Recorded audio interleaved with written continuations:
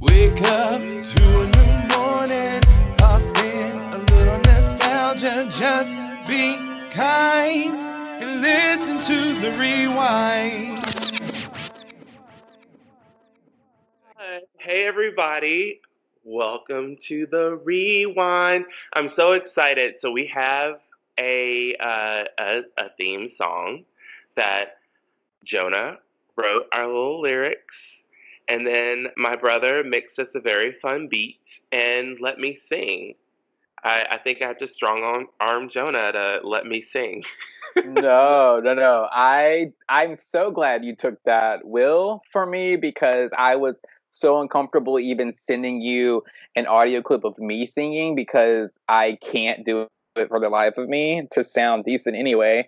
And I was like, well, I'm hoping that either Keenan takes it or they know someone who would be willing to perform it.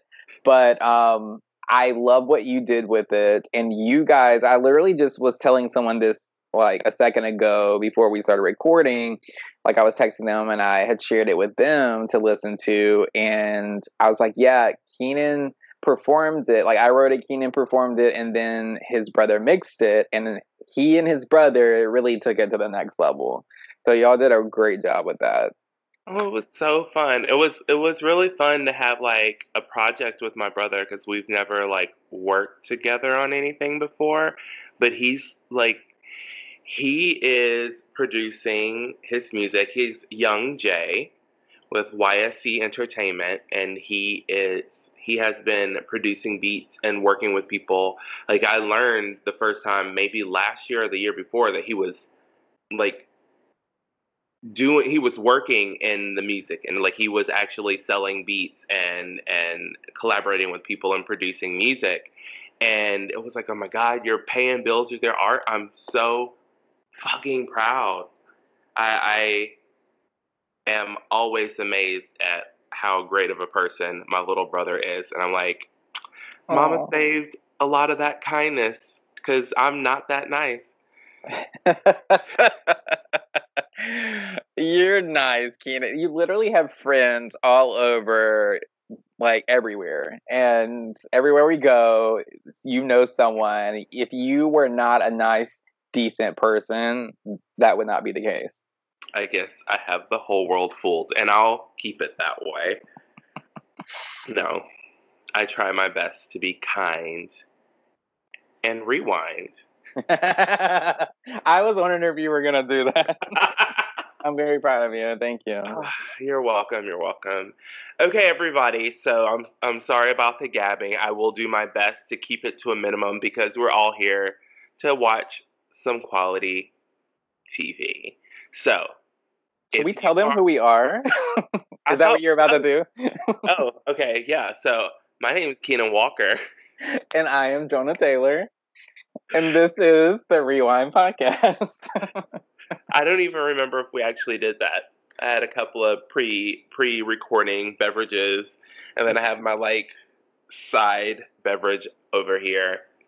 I'm drinking some local beer. Um, let's see. So I'm drinking some old ass wine. I love I don't it. even. Can wine get old? Can wine like go bad? Yes. Can it? So like, okay, wait. How long can it stay in your fridge before it's bad? And how do you know if it's bad? I don't know. I think it does smell, Okay. but I've always been told that wine can go bad. Like, cause think about, have you ever been in a restaurant and ordered a glass of wine and you're like, oh, this does not taste right, and you say something to the bartender, they're like, oh, it's been open for too long. Okay, maybe I think that's what's happened with the wine I'm drinking right now because it's supposed to be white Riesling, but wait, is that how you say it? I feel like I never say that right. You did. Riesling. Okay. Well, it's supposed to be white, but it's yellow for some reason, and I don't know if that's normal. And also, it had a little bit of a smell. Okay, quite a bit of a smell. I was like, okay, this smells like it actually looks, which is like piss. Oh my! But I don't but think it you should tastes drink it. like after a few sips, it tastes normal. So Very potent at this point, I'm sure.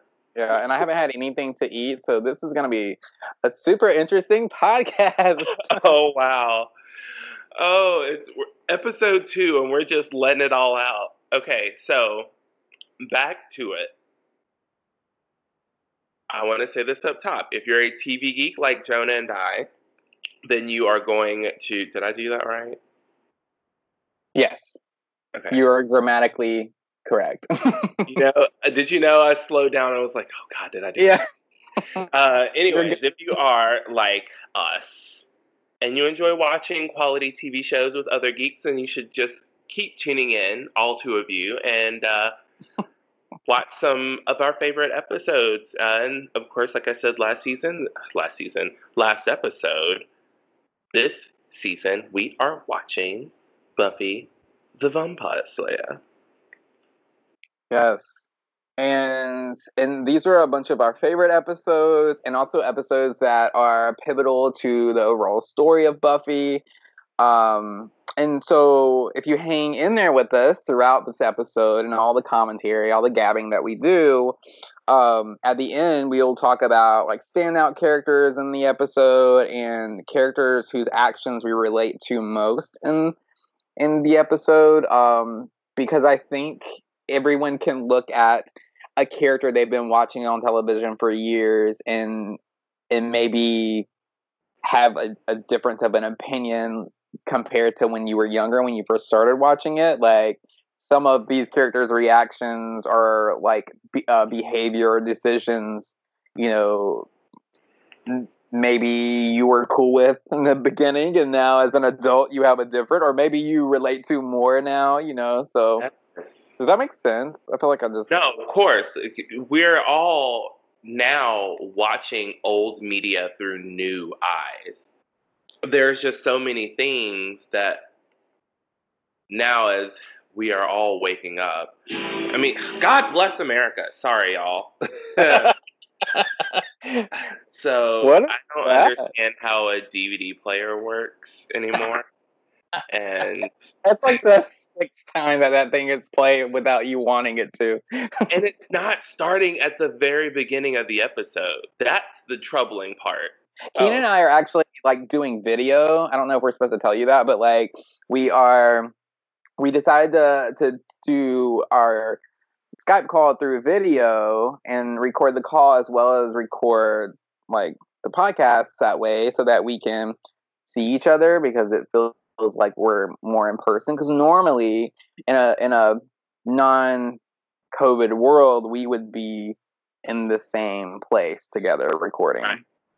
But we've had to make adjustments, and to sort of help with that process, we are recording via video. So, and I like it. I'm into it. It's fun. It does feel like you're here on the seat over there across the room, and we're like cracking jokes and talking shit, and it's great. And drinking. The most important part of this podcast is the drinking, I think. Yes, if you can pair Buffy with alcohol, but not Buffy does not want beer. Do you get the reference? I do, yeah. Okay. That's actually, like, when you started that sentence, that's literally, that episode is where my head went to. It's, for you Buffy freaks, you know exactly what we're talking about. If you are not a Buffy fan, and we will not be covering that episode on this podcast, but when we get to season 4, feel free to watch it. I think it's called Beer Bad. Yes. Is that right? Mm-hmm. Wow. I used to know all the names of all the episodes. I think at least through season 5. Yeah. Definitely pair Buffy with booze. Buffy and booze. Yeah, booze. Patent pending. So, Jonah, do you want to introduce us to the episode? Yes. So, last episode, we did the very first episode of the series, Welcome to the Hellmouth. And this episode, we're skipping all the way to the end of the first season to Prophecy Girl. and it's episode 12. They didn't go a full 22 like they normally do later in seasons. It was like a mid replacement. Yeah, so it started mid television season, and actually like in the summer, and so they only went to 12 episodes, and that 12th episode is Prophecy Girl, which we're going to discuss. And Prophecy Girl is basically, at this point, they're having the spring fling dance. So as that dance approaches, Giles, Buffy's watcher, actually discovers an ancient book foretelling the Slayer's death at the hands of the Master. So the prophecy is that she will die, and she overhears this. I think I'm getting too far ahead, but spoiler alert, she overhears this. And then we see shit goes down, basically. Yeah. So interesting. Oh, and so in the last episode, when I was like, oh, the same guy that played the maestro on Seinfeld is the master, that is still true, but on Seinfeld, if I remember correctly, he was like, it's just maestro. There's no the at the beginning. And I was like, I feel like I need to say that because one of the two people listening to this is going to be like, don't have a lot of hopes for this podcast. It's a joke that I think is going to be funny. And what I'm hoping is that someone is going to tweet me and say, you know what? I think that I'm at least person number 2. I think it'll be really funny. I don't know. But I'm, yeah. Look, if we get at least 2 people, I will be fucking stoked. Yes. Like, I look forward to that. And if we don't, then it's just us doing what we've always done, gabbing about our favorite TV shows and drinking. And it's like throw it out into the ether, and if somebody stumbles upon it one day, then cool. It's like a tweet. Or in my case, a TikTok. So, we're going to do our countdown. There may be a little bit of fumbling around. There may be some like rough edits to make this come together because both of our DVD players are throwing us shade. So, 1, 2, 3. Ugh. I love seeing the shots of the bronze. It always makes me feel like I'm kind of there with them. Like it's like, I wanted that kind of place so badly in my hometown. Yeah. I never felt cool enough to go, but there were a couple of like teenage clubs and on the coast, like in Gulfport, Biloxi area. And like people would go and they'd be like, yeah, they're having teen night. You can get in if you're 16. And I was just not that cool. But I was very stoked one year in high school when one of my friends took me to Midnight Madness. And I saw a Rocky Horror Picture Show for the first time. And it was like late, and it was kind of a big deal because I got to be out after midnight. Oh, so cool of you. I know. I was on the edge. Right now, we see Xander and Willow talking. They open up with Xander and Willow talking at the Bronze, and basically Xander is like rehearsing to Willow what he wants to say to Buffy. He has feelings for her, and he wants to confess them to her, and he's had them pretty much the whole season. And I think we can all relate to that feeling, right, Keenan? Yeah. Oh, loaning for someone in the friend group? Yes. Yeah. Or just crushing on someone and building up the anticipation of telling them. Like, it's so intense. Speaking of intense, what's happening right now, Keenan? Oh, Buffy is in this very nice fight scene while Cordelia's making out with somebody in the car around, like, what's going on? I can't remember if, like, if this is where Cordelia is, like, officially involved in everything, and, like, when she officially starts hanging around them all the time. Oh, this was not Buffy getting her ass kicked. This was Buffy going, I'm a weak girl. Right. And then the vampire is like, haha. And then she pulls out that stake, and the look on his face was like, fuck. Because by this point, they all know there's a Slayer in town. Yeah, and I love the look that she gives where she falls on the ground and they're doing like a slow-mo of her like kicking back up to her feet. Like there's that move. What's that move called? Oh, I don't know. I don't know. But like she does that thing where you like you're on the ground on your back and like you kick your feet up and then you rise to your feet without using your hands. Anyway, so she does that in slow-mo and she slips out this stake behind her back and he notices it. He's like, "What the fuck? Oh god, this is it. This is the Slayer." And she gives a smile and it's all in slow-mo and it's just so enjoyable to watch. Yes. And now we are in the library, and as Giles uncovers the prophecy that Jonah spoke about earlier, the earthquake happens, which is a sign of the coming of the Master. So it's like he came across his book at the right moment, which is something that we will come to love about Buffy, is that they're going to find something like right at the last minute, but it's always done well. That damn library. Her library has seen some shit. So much goes down in that library. All the things. Like at some point, I don't know. Well, again, it's spoilers. Like Xander and Cordelia like make out in the stacks, and you're like, mm-hmm. That's a really funny. Okay, so they just showed the Master. They just showed the reason for the earthquake, and it's the Master trying to break out of his situation down in the Hellmouth or Hell. Is it Hell or is it the Hellmouth that he's in? No, I think he's just caught. He's wherever. He's like in the sewers.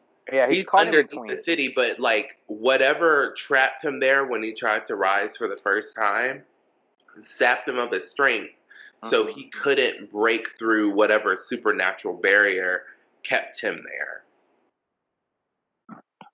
And so, like, you cut to him like shaking the earth, and then he stops. The intro to this show. We got off on a tangent. So we've cut out a bunch of stuff, but it's going to be a conversation that we'll have to circle back to. So we are. Buffy is coming into the library. This is after Giles has figured out that something is going to happen and the Master is going to rise. And Giles is acting really weird right now. He's like looking at her like he's literally seen a ghost, or he's like he knows something. He's doing that look where you know something about someone, and it's uncomfortable for you to know it, and so every interaction with that person is awkward. Yeah, he can't even look her in the eyes during the scene. And she's talking to him about how she's a little bit concerned because she's killed like 3 vampires in one night, and so something's brewing, she's basically saying, and she's kind of expecting him to like figure out what it is, and he already knows what it is.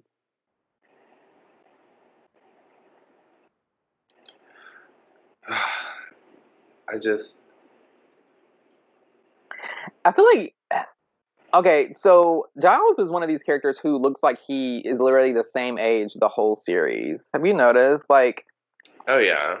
I just like, how old is he right now in this episode? Do you think? I don't know, but Giles is, kind of a daddy. Those sunglasses, those sunglasses.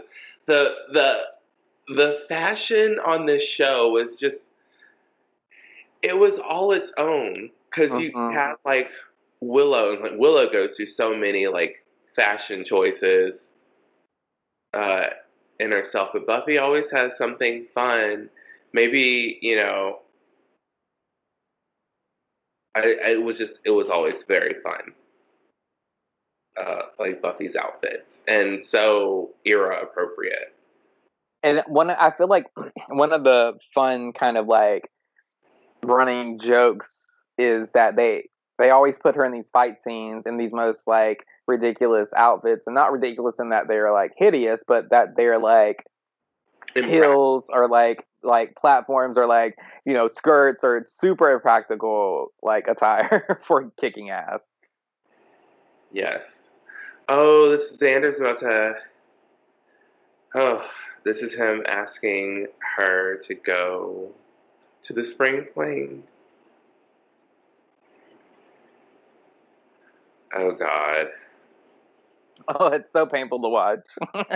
This is so the first time we tried to run through recording the podcast and we did this episode, I was like, oh, that I had that story. The very like my high school crush. I told him I liked him when we were in college, and he said to me, and I quote, "I wish you would have said something last semester. I'm about to be a dad."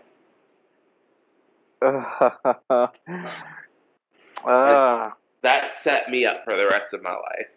Which is a really interesting response. Like 2021. Say that again? It's a really interesting response because it's like he said that instead of, "Oh no, bro, I'm not gay." Well, I heard there were, and one should never pay attention to rumors or things of that nature, but there were rumors that he was bi at the time. But of course, you know, high school or whatever. But I hope nobody from my high school listens to this podcast. I doubt it. Oh well, I'm 37 years old. I don't care. I just talked through this whole emotional piece. Like I do want to point out during this time, as you were sharing your story and Xander was getting rejected by Buffy, he went petty so fast. He said, "Oh, I guess the guy has to be undead to make time with you," and she's like, "That's really harsh, Xander." And he's like, "Sorry, I just don't take rejection well." I'm like, "No shit, you were such a petty patty." And so at this point in the show, we know that Angel is a vampire and he has a soul. Mm-hmm. Yeah, at this point, we know we like Angel, we can trust Angel, and he and Buffy have like a growing attraction and several like flirty moments throughout. Like lingering eyes as one is helping the other. Do they have the love theme yet? Oh, it's so good. No, they don't get that until season 2, I think. Okay. Oh, it's so good. The music, I think this was the first show that ever paid attention to the score. Mm-hmm. And have even bought show CDs or the scores. Like that Radio Sunnydale had some good scores on it. Yeah, I've definitely downloaded Buffy themes throughout the years. The Anointed one here. Oh, I guess I'm like, I know that the first, I guess I just got confused because the first is a separate entity and it is introduced earlier on than season 7. Season 7 is not the first time we see the first, but the Anointed one and the first are not the same thing. And for some reason I was thinking they were. Okay. Then we can leave all that in the episode. if you come to that conclusion, we don't have to cut any of that out. I don't know. I feel like we really struggled to get there. I mean, I realize I'm wrong now because I did do a bit of Googling while we were getting things back on track. But I'm still stumped about when the first is introduced. I know that it is. It may be towards the end of season 6. I don't think it's introduced that early. But no, I really feel like it's like in the first season, but maybe, I mean, I could be wrong. It's not the first time, clearly. So right now, Willow's trying to console Xander, and he's being all pissy about getting shot down. Like, I think Buffy's rejection was very sweet, and like the there's really no nice way to reject someone, but she had to do it. She had to be honest, and he did not take it well. Mm. No, but you do kind of feel for it, like what that feels like. Oh yeah. I don't think I've ever reacted that petty, but I know people who have. Yeah.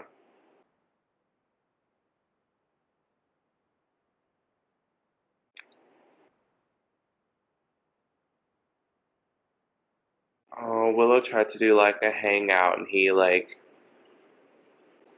shot her down and is like, "Oh, I'm gonna just be at home and listen to country music, the music of pain." He has some lines, but fuck, Xander often got on my nerves.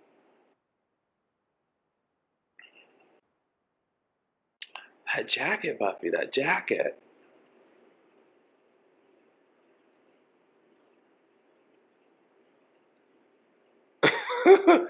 I love how she just nonchalantly has a steak. She's like, "Yeah, I'm just getting my steak out of my locker, and I'm gonna fix my hair." Oh, I forgot about this.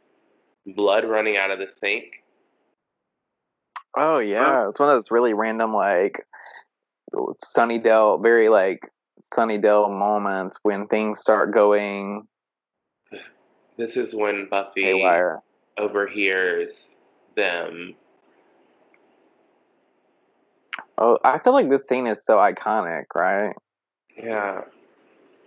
Where Angel and Giles are in the library talking about what's going to happen, and Giles just very matter of factly says that she will die. The text says it. It is a prophecy. And then it cuts black, goes to commercial, and then comes back, and Buffy just does like a laugh. She just looks like ha ha ha, like she's in shock. I think because she Yeah. I mean that's crazy news to hear, right? Could you Yeah. imagine? I was like, oh yeah, you gotta go fight this dude and you're gonna die.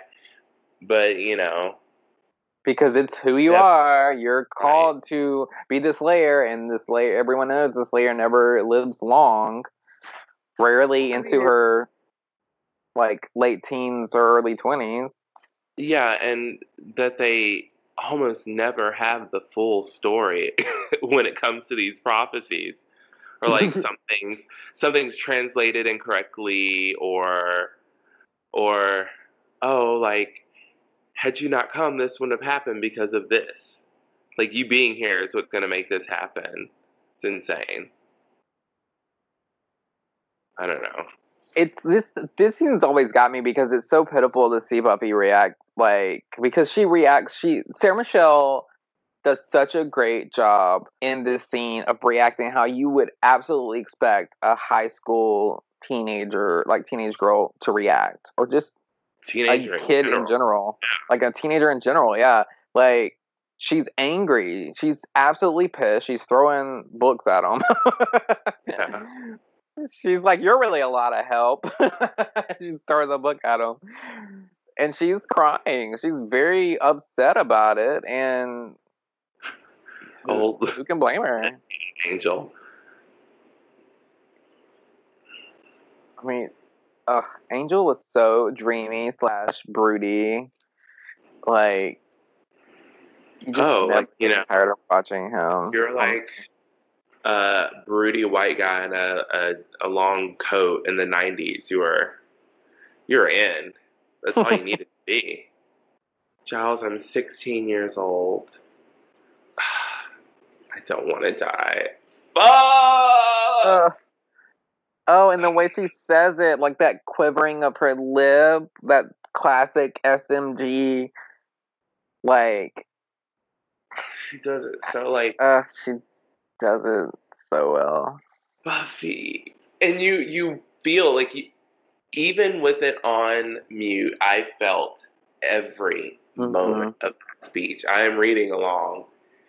And by the way, we have not stated this, but while Xander has been pining over Buffy, Willow has been pining over Xander since kindergarten.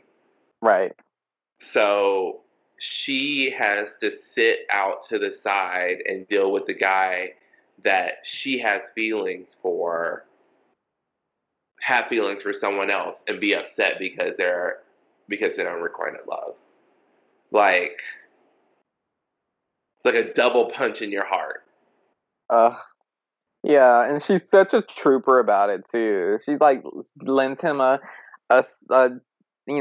compassionate ear. She listens to him grovel over Buffy and the rejection, and meanwhile she's like been in love with him forever. And we got she's in the room with Mama Joyce. And she's saying, like, let's go away. Let's get away. Like, Mom, let's just go on a trip. And, and her mom's like, where? And she's like, anywhere, just away from here. And she's like, Buffy, I can't do that. I have to work. And you have school. And we have lives here. And the whole time she has no clue that her daughter is literally begging for her to take her away from this place for her life, like to save her life. And Mama Joyce would do it in a heartbeat if she knew the real situation. Right. Oh. And she's like, oh, and by the way, here's this dress. Here's this beautiful, like, evening gown that I bought you. Fling, and I saw you wearing this, like, just eyeing this dress, and I feel like you deserve it. And it's like, oh, fuck, that line. Is it written somewhere that you can't go to the dance? Mama Joyce!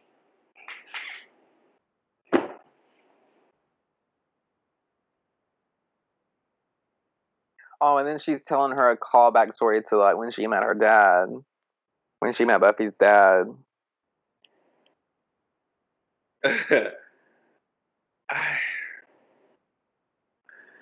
Joyce had some great mom moments and some not so great ones, but she mostly hit it out of the park.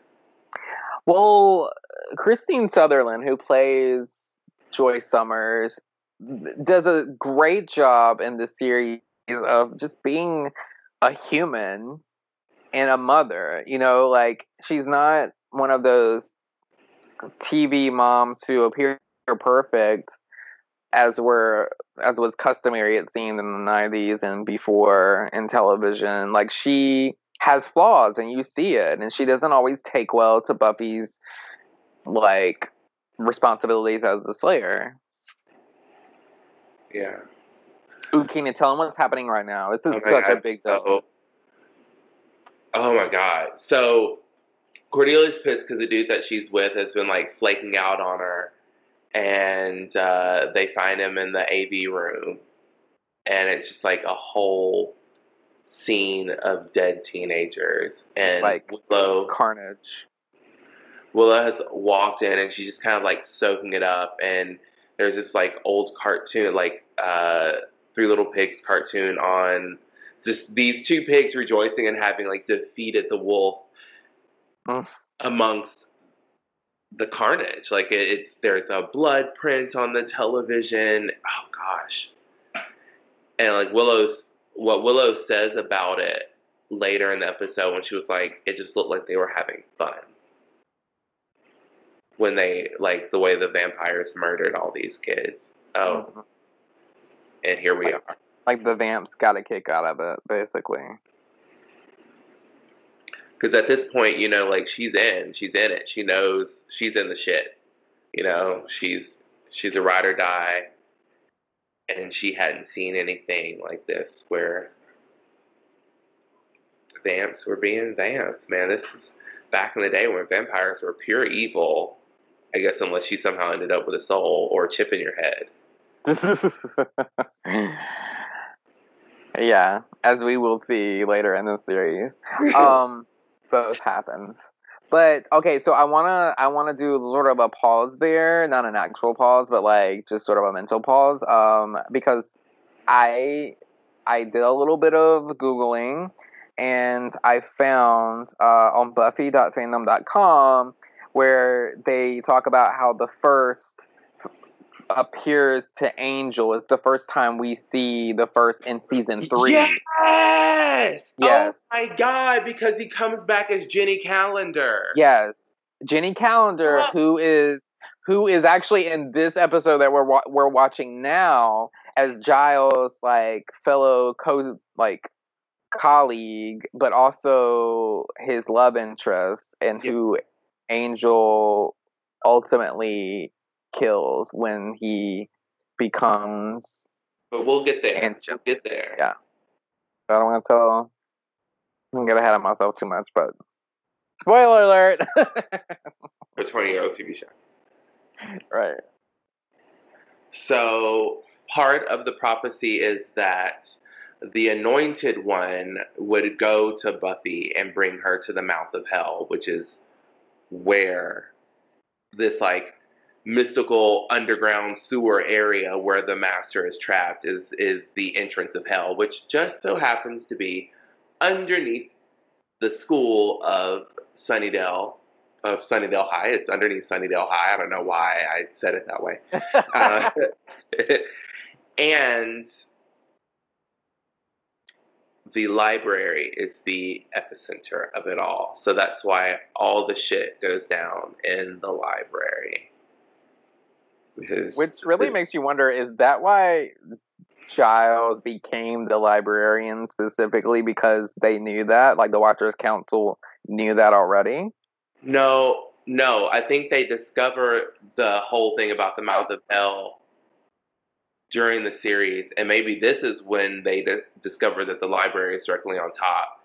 He was a librarian because that was what they could put him in.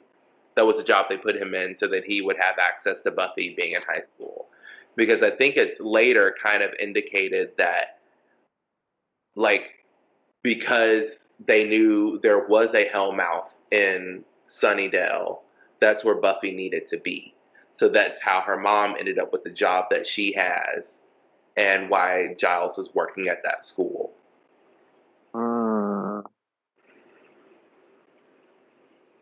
I could be wrong about that, but I feel like that they like made allusions to that later on. So Giles was just doing in this scene, they're in the library, he and Jenny Calendar, and he just pulled a very like dad moment, very protective dad moment where where that was a great like, punch. He was like he's packing up his weapons. Jenny's asking what he's doing. He's like, "Oh, I'm going to fight the Master myself." Buffy's not going to be involved because he doesn't want her to die. And then Buffy strolls in her leather jacket and her prom dress, a la the movie. Her spring an homage to the movie. Dress. It is absolutely an homage to the movie. That's pretty cool. But like she comes in, she's like, "No, you're not. I'm gonna kill him because that's what I do, Dad." And he is trying to be all like, "No, I am going to do it. You sit in the corner." And she's like, no, and then punches him in the face. And he just does that like stalled kind of like head turns with the punch, and he just freezes and then like falls. It's such a cartoonish moment. I love it. And now we see Buffy meets officially the Anointed One for the first time, right? Yeah. Because before that, they thought that the Anointed One was a vampire that Buffy had already killed. Yeah. And so now the Anointed One is taking Buffy to see the Master. Yeah. He's her sort of little demented guide. Yeah. Now here's Xander doing his like, what are we gonna do? We can't let her do it. She can't do it. I'm a guy who needs to rescue my girl.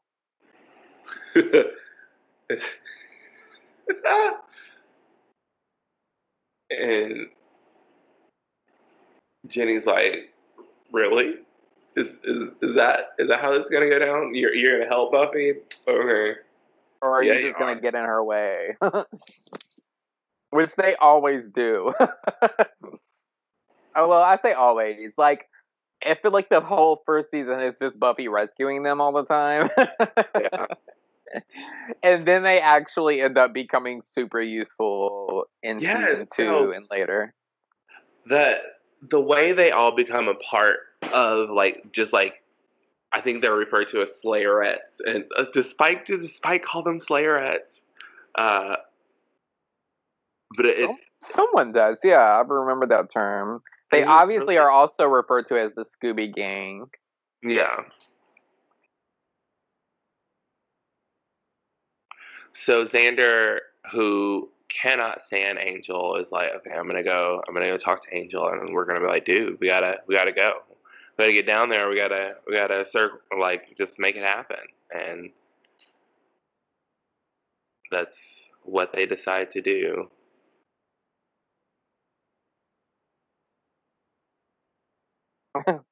And he shoves a cross in his face. He turns all badass and he's like, "You're gonna do what I want you to do, because I have a cross." She thinks you're a real person. And right now I need to prove her right. Get out of here, Zendaya. I really don't want to be like bashing Xander throughout the whole series, but he just does some stuff that annoys me. Yeah, but then Xander is also the one throughout the series who gives like the best little speeches. Yeah, Xander was always the heart of this show. His character I always felt like he was the heart of this show. But man, every now and then.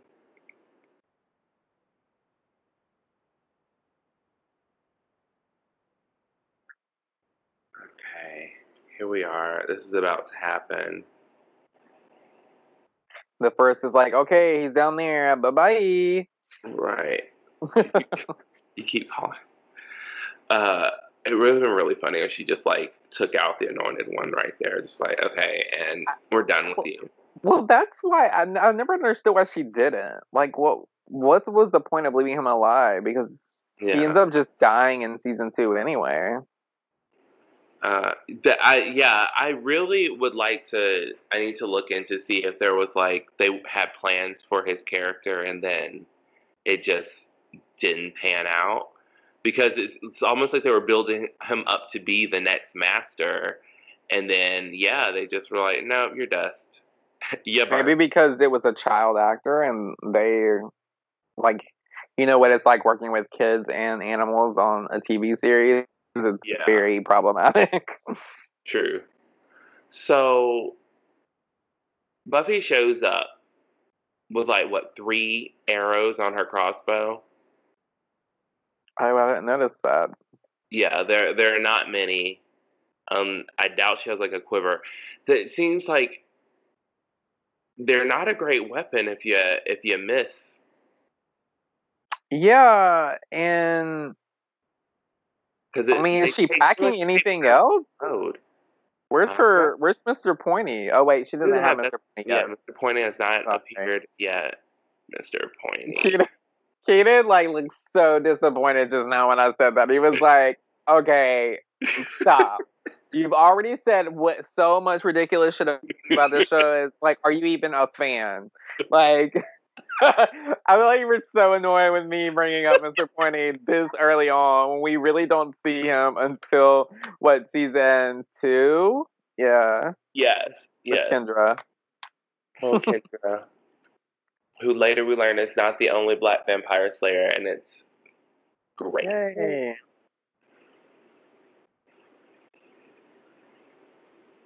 So this is something that I also found interesting, because like they talk about how Buffy is fast, like she's supposed to have the strength and the speed to stop the vampires, but you never get that like super vampire speed that is on other shows, but like the Master does those things. Like in this scene, he's like popping around. I mean, you don't see the whooshes or anything because, you know, that budget. Here we go. Oh, yeah, now cut to outside of the school, near the football field, and all the vampires are showing up. And Jenny, Calendar, and Willow are like, what do we do? They're surrounded. Yeah. And then, like, the Master also having these other kind of, like, abilities that you don't see any other vampire possess until... It's when Buffy meets Dracula in, like, season 6. Is that a early season 5 or a season 6 episode? It's a ridiculous one, either it's season 5. Is it season 5? Okay. It has it very early. Oh, we just found okay, so in this scene, the Master is sort of doing his, like, witty banter, but he's also revealing a very big fact about the prophecy, which is the tricky thing about prophecies is that, you know, they're not always what you think they are. And in this case, you coming here so proactively as you did was what sets me free. If you had not come, then I would not have risen. Yeah. Because it's the blood of the Slayer. Right. And he then bites her, which I swear it looked like he bit her for like 5 seconds. It's crazy to me. He really only took just what he needed to get out and then just threw her in the water. So he didn't even drain her, really. Yeah, so she just drowns. Yeah. Which, I mean, you know, she still dies, so technically she dies. Oh yeah, spoiler alert, she dies. Yeah. And so Xander and Angel arrive. Angel pulls her out of the water. And then he's like, she's dead. Some of those lines, Angel. There's this thing on the first episode of season 2 when she walks into the bronze and he goes, I'm sorry. So, like, Xander's like, no, she's not dead. Angel's like, oh, yes, she is. She's not breathing. And he's like, but if she drowned, then there's a chance. We could do CPR. And Angel's like, you're going to have to do it. I have no breath. It was such a serious moment. But, like, when you're just reading the subtitles like we are, it sounds so silly. But do you know what always annoyed me about that? Vampires that were smoking cigarettes. You have no breath. Yeah, what is that about? Like, you have no breath. How are you, like, smoking the cigarette? Right? You can't smoke something without breath, right? Because doesn't Spike do it? Yes. And she's back. Yeah, so, she wasn't dead for very long. Yeah, technically she died, and Xander saved her life. And we do not cover the first episode of season 2, but I highly suggest you watch it because Cordelia delivers the best line in her Buffy career.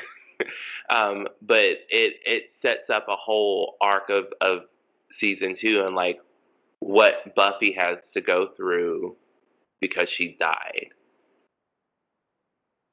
And we learn a lot about what Buffy dealt with over that summer break. Yeah, I imagine it's pretty fucking traumatizing to die and then come back. I love that they just like... Cordelia literally drives her car into the school. Oh my God. And so they're all coming. And they're all coming because they're coming to the center of the Hellmouth to greet the Master. They move the copier. Weird ass octopus, demonic octopus thing It's creeping up from underneath the school. The master's free, and all hell is literally breaking loose. He's like, I'm the master. This is my world. Bah!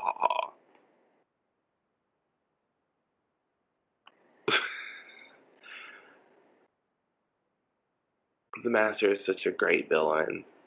And then like Angel and Buffy's helping, like, or Angel and Xander's helping Buffy up, and they're like, take it easy, and they're like being all like nurturing and shit. But she's like, no, I feel fucking great, and now I feel strong, and I want to kick some ass. It's like, I feel strong, which is she says I feel different. And I think that's interesting. And I wonder if that's like a Slayer thing, or if that's just like I just got my ass handed to me, I die, and now I feel motivated to kick some ass myself. Or if it's something about the Slayer, like them being renewed in the rare moments where they may die and come back to life, which normally does not happen. Yeah. Well, I wonder this, so I'm going to take you on this ride and you tell me what you think. So Buffy has died and Kendra's called. Oh, this is an iconic scene. Mm-hmm. But Buffy has died and Kendra's called, but Buffy comes back. So I wonder if, like, in some magical who's it of like how Slayers get their strength. Oh, look, a bad guy. Smack. Bitch slaps him to the ground. She feels strong because she got some of that extra energy that may have been going to Kendra. Oh, interesting. That's an interesting take on it.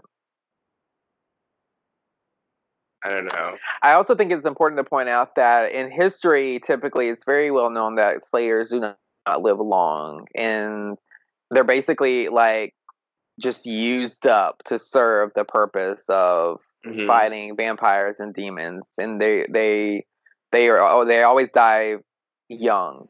But the difference between those Slayers that have come before Buffy and Buffy is that they didn't have friends.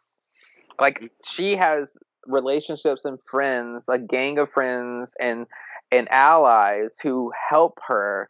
And you see the benefit of that firsthand here in this episode, because had it not been for Xander and Angel showing up together, she would have just been dead, and that would have been the end of Buffy. Yeah. I may be dead, but I'm still pretty. Yeah, she shows up to kick ass and trade witty banter with the Master. Yes, exactly. Like, some of the best, like, back and forths of this show.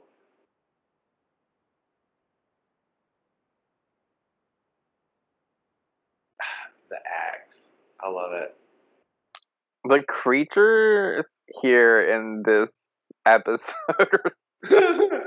they give me 80s vibes. I love they're like, y'all, we don't have a budget for this, but you know what we're going for. Like, you get it. Just go with us. Just go with it. Oh, I love this line.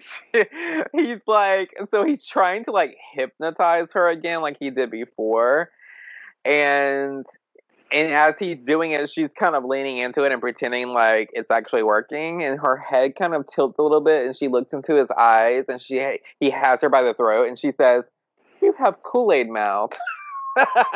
Fruit punch. Oh, it's like fruit punch. Yeah, you're right. Fruit punch mouth. Kool-Aid mouth. Well, in the South, we call it Kool-Aid mouth. That vampire was crazy. Like, yeah, you definitely see a different version of Buffy when she comes back from the dead here. Yeah. Like, she is kicking ass left and right. Right.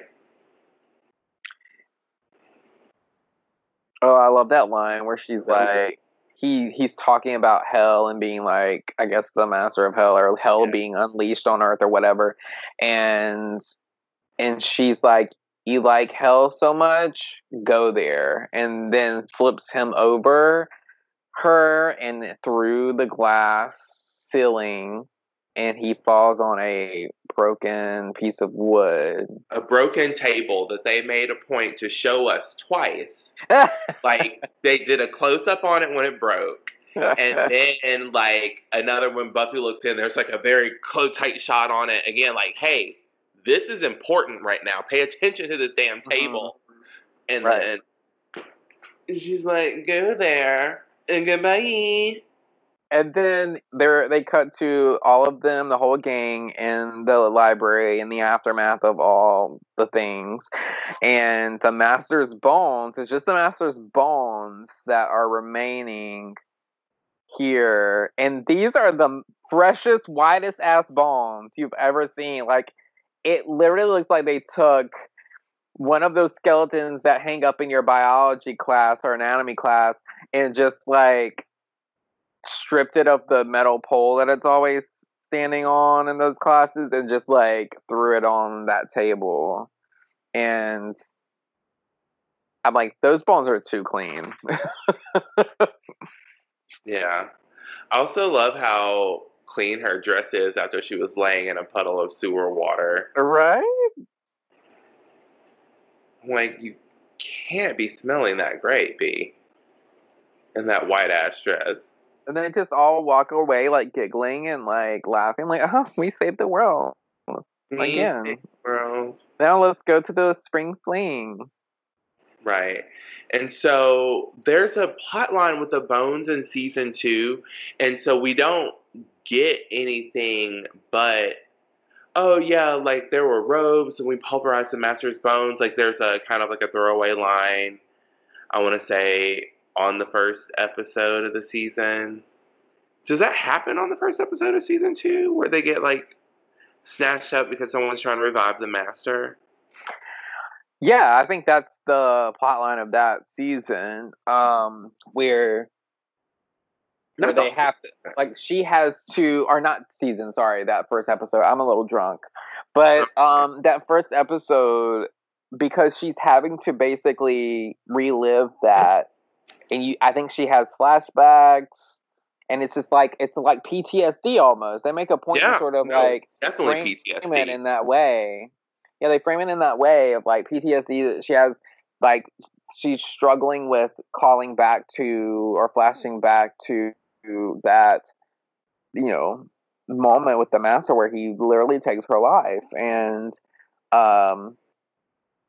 then she's having to now deal with his remains. Yeah, it's crazy. This is I love this show so much. I just love it. Oh, well, there you go, y'all. A little bit of the last episode of season 1 with a little bit of info about the first episode of season 2. I really do like that episode, and I think you should watch it. There's some great callbacks. I think that they kind of touch on throughout that season, and maybe even refer to throughout the show. But see, the episode 1 of season 2 is great, and When She Was Bad, I think is the name of that episode. Yeah, I think so. It sounds familiar. I don't know. I'll check it later and we can confirm. But if it is, I'm gonna kind of see if I can remember these episode names. I think that'll be a fun little game. You're doing a pretty good job already. I'm glad you can remember it because I sure as hell can't. I'm telling you, I love this show. But we all have our own varying measurements of like fandom. So, okay, Keenan, who were some standout characters in this episode for you? Oh, let me see. Definitely Buffy. Buffy gave us some great lines. She gave us all the emotions. I could feel when she heard she was going to die, I heard and felt every word. And I'm watching it on mute. You know, like I didn't have to hear her to see that scene. And I think we get so many amazing performances from Sarah Michelle Gellar in that aspect. But even with Giles, like I have to give them both a lot of credit because Giles is going through this shit because he's like, I love this girl as if she is my own child, and I have to send her to her death. I don't know how to handle this. I can't process it. I'm going to do it myself. Like, I don't want anything to happen to her. I'm just going to go take care of it. Which is not how God, what are they called? Watcher. I'm so drunk right now. I really should have ate before I had this bad wine. That's what people are going to be tweeting. Like, well, has Jonah ever watched an episode of Buffy? It truly does not seem like I am a fan at all. I'm so disappointed in myself. I promise you all, I am a fan. All two of you, all 1.5, whatever is left. I love this show to my soul, but I don't have a great memory. It's one of my little quirks. I think I probably soaked in enough Buffy before my memory went garbage. So it's the only thing that I can hold on to. Buffy and Charmed facts. That's all I got. That's all I have left. This is probably not going to do you like any good in life whatsoever, but it's still fun. Oh my god. So I'm gonna say like Buffy and Giles. I don't think I could. Buffy more so than Giles, but they both gave us everything. Yeah, they obviously were like leading forces in this plot line. I'm gonna call out two that I feel like need some recognition. First of all, can we just recognize Jenny Calendar for stepping up to the plate and just like diving into this like crazy world and rolling with the punches of what it's like to be a part of the Scooby Gang? Because she's like, like they've already gone through the whole the internet demon Moloch, like Jenny's in it. She's in the fray. Right, yeah, she's definitely part of the Scooby Gang at this point. She's had her introductory episode, and she was the center of another episode. So like she's in it, and she's a very likable character, I think. And then they make her Giles' love interest, which makes her even more likable because you really root for them together, I think. Because it's a slow build of them getting together. And so I really love her involvement in this episode. And then the Master, obviously, because he gives us such good dialogue, like such good one-liners, and I love a villain with a sense of humor, and that's sort of a running theme in Buffy. Is a lot of the villains have a great sense of humor, and it's like to the point that you're like, I kind of want to hang out with you, like I'm kind of into you a little bit. Like you seem neat, and so and I really I'm a little bummed that he didn't get, after all of that work, spending all of those years or centuries or whatever it is for him, but for us, a whole season of being trapped underneath in the Hellmouth. Like, he literally only gets like a few minutes of freedom. We don't get to see like him do much damage, himself. And I kind of would have liked to have seen him, do some damage, like kind of take advantage of the opportunity a little bit, but he didn't get very far. So like, say if this had a full 22 run, like when they picked it up for going forward. So you're saying like this be like your mid-season kind of finale situation. Yes. Then like you have the holidays, you come back, and it's like the Master fucking shit up until Buffy gets him on episode 22. Yes, absolutely. I feel like that's exactly how it would play out. Like the back half of the season would be all like him wreaking havoc and them having to clean it up or like fight him consistently with a couple of other like bubble episodes or whatever you call it thrown in there here and there. And then it culminating like with what has happened tonight. Like I feel like that's how it should have gone, but because it was such a stunted season, then that's why we get such a really brief wrap up, and but it's fine because it works. And I even think, and I have not looked at the episode list for season 1 in a while, but I feel like there probably are at least two, possibly even three of the 12 episodes that probably could have been utilized to tell that story. And because I love a show with like a tight 12, like a tight 10, 12, 13 episodes. Are you looking at the episode list? Yeah, I'm looking at I have the original DVD cases, like the original DVDs. And so I'm looking at them now, and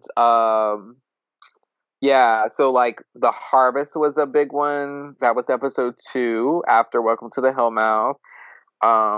Where I love the synopsis. It says, a stranger named Angel tells Buffy that if she does not stop the harvest, the Hellmouth will open and the Master will roam free.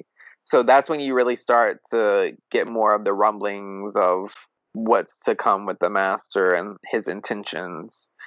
And then she starts working with Angel a little bit more in that episode.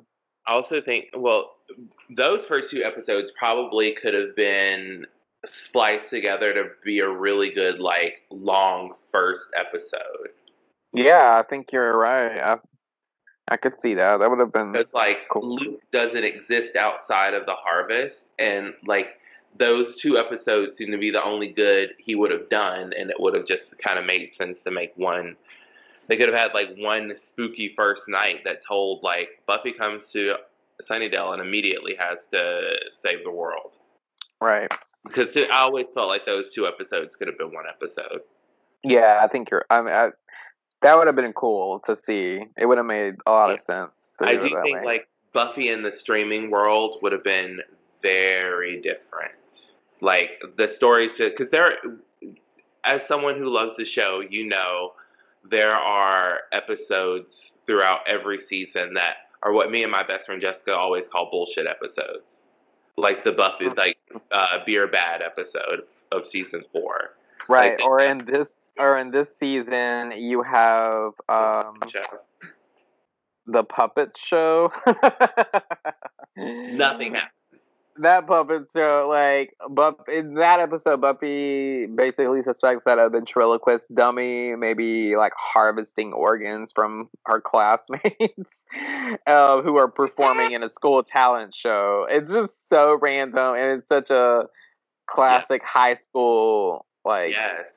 I mean, even the witch is, like, not necessarily, but I love that episode. Oh, I really like the witch episode, yeah. And plus it sets up that thing where I think they say something like you see Amy in at least one episode every season. Yeah, that's an interesting, like, ongoing thing. Like, Amy's introducing the witch, right? And she is a fellow cheerleader. Buffy becomes a cheerleader, and Amy's also on their cheerleading squad, and she's sort of the center of that.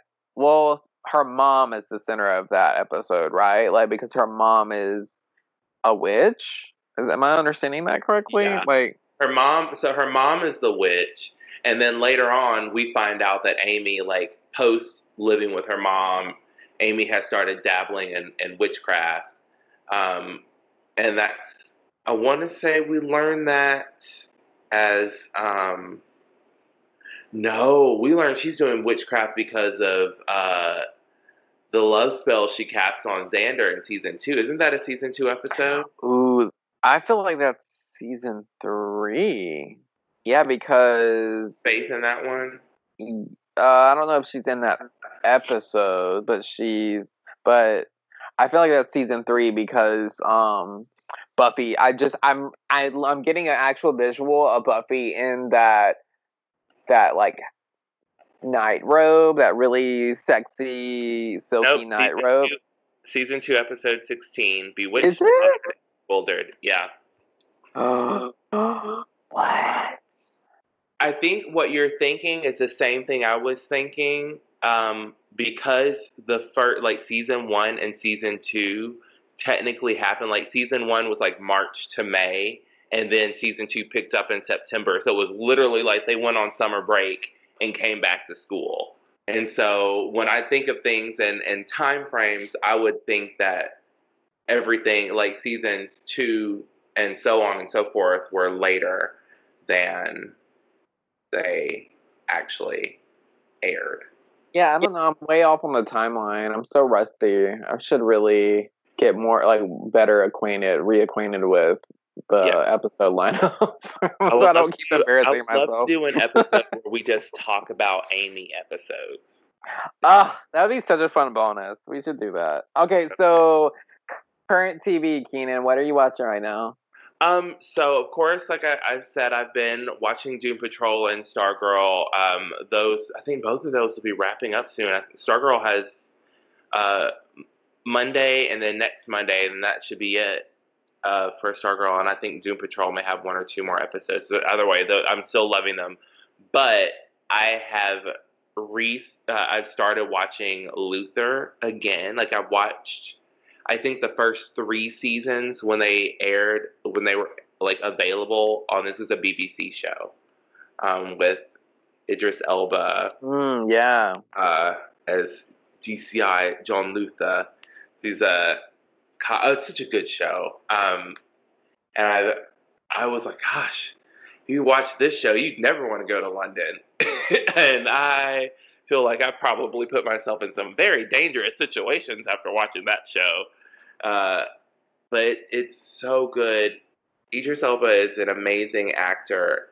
It's a great show. There are 2 other seasons that have come out since I watched it originally. So I'm really excited to get to watch those for the first time. I love a TV series with a central character that is like morally gray. Yes. Like that's always so fun and interesting to watch. Because then you find yourself questioning your own morals because you're rooting for someone who's essentially like a bad person that you would never root for if you found out the things that they did in real life. Like if it was a person in real life, you would be like, it would feel more black and white or seem more black and white. But the way that they capture the story and like, that's fun. That's always a fun journey to take in TV. What are you watching, Jonah?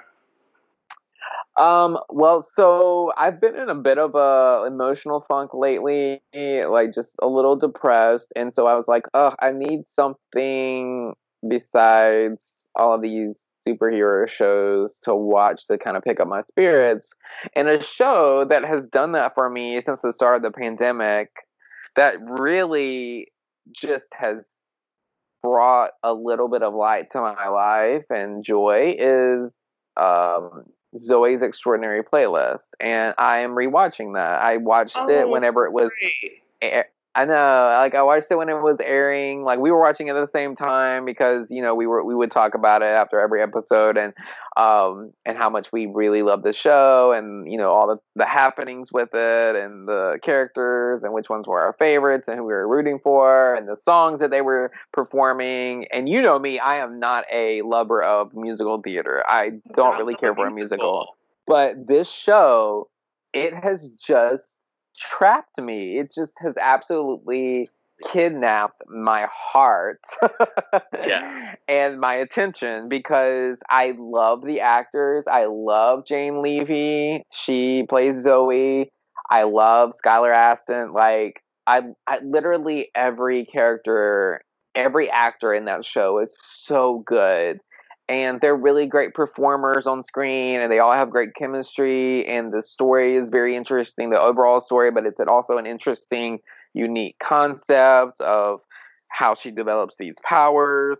And what seems like in an oddly practical and realistic kind of way. You know what I mean? Like the way that they introduce how she gets these powers, like, and I'm not going to tell details because I don't want to spoil it for anybody, but like, it's just it's very interesting, and I love the song choices. I love her reaction to like the songs when people are performing, because the concept of this show for people who don't know is basically this girl, this computer like software engineer, programmer, whatever she is. She basically gets these powers of being able to know what people are thinking based on songs they are singing or performing, and only she can see them. Only she can hear them and see them like singing and performing, but it's basically their innermost thoughts through song. And it's so fascinating because I kind of live my life like internally in a soundtrack, I feel, Sure. of songs day in and day out. I feel like so many of us do. And so I think it's a really relatable show, and there's an overarching plot line like involving her dad that is just very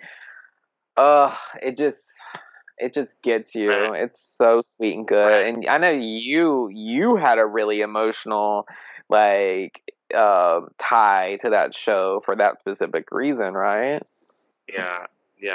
That just I don't want to say like too much about the show, but I would love if you are watching, rewatching, or did watch Zoe's Extraordinary Playlist. Like, tell us about it. Tell us what touched you, because it was a great show, and there were some lines that happened right around the time the episode aired. Oh God, I can't even talk. We shall wait. Let's wait until God. We don't know when season 2 is coming.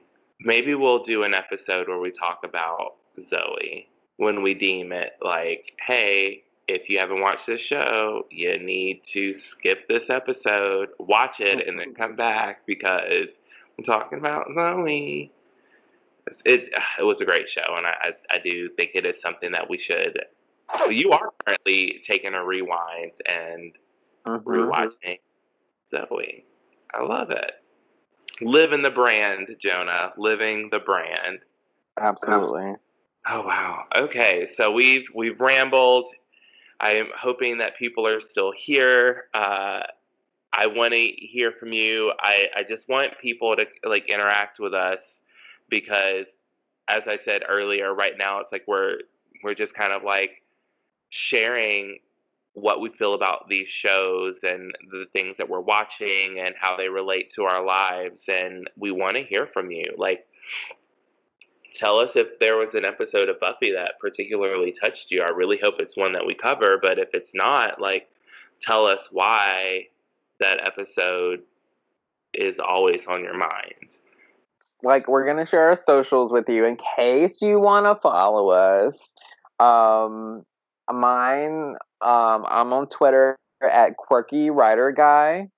And I'm on Insta at Adventures of Jonah. So feel free to give me a follow and say hi. Keenan, what's yours?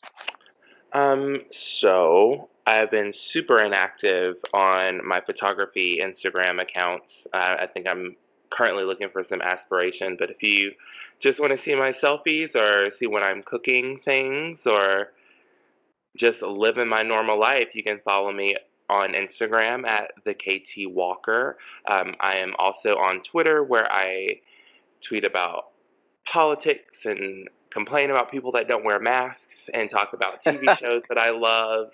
I think Twitter is just a kind of it's where I get to live my best life. I love Twitter. So you can follow me there at the KT Walker. And if you did listen to the first episode, you'll know that I'm currently annoyed by TikTok. I can't get the KT Walker back because I can't log in with my Instagram account, and they're telling me that account doesn't exist. So I have started Keenan Sings, and whenever I feel like I have a song in my heart, whether it be on or off key, I'm going to sing it on TikTok and post it, because why not? Yes. TikTok. I'm also on TikTok at JS Taylor Writes. I don't put out like a ton of content. I have some content on there, but I love just watching it. I'm like, it's like watching TV for me. And you can get lost in it for hours. I'm always blowing up Keenan's phone with like videos I'm sending him from TikTok that I think he'll enjoy. I feel like you're probably so annoyed with that at this point. I think it was more annoying when I was annoyed with TikTok even more. And I'm going to say TikTok one more time because I can't believe that's something that we now say regularly. In this world, we talk about TikTok and we're not talking about clocks. That's me being old. That is me being old. And please follow the podcast on Twitter at the rewind_pod. You can email us at therewindpodcast1@gmail.com because evidently somebody decided to take the Rewind podcast. Whatever. We'll be number one. And you can find episodes and message us at anchor.fm/rewind-podcast. And that's it, everybody. Episode 2, Prophecy Girl. We hope that you join us for the next episode when we talk about Becoming Part 1. This has been Keenan Walker. And Jonah Taylor. Be kind. Please rewind. Bye. Bye.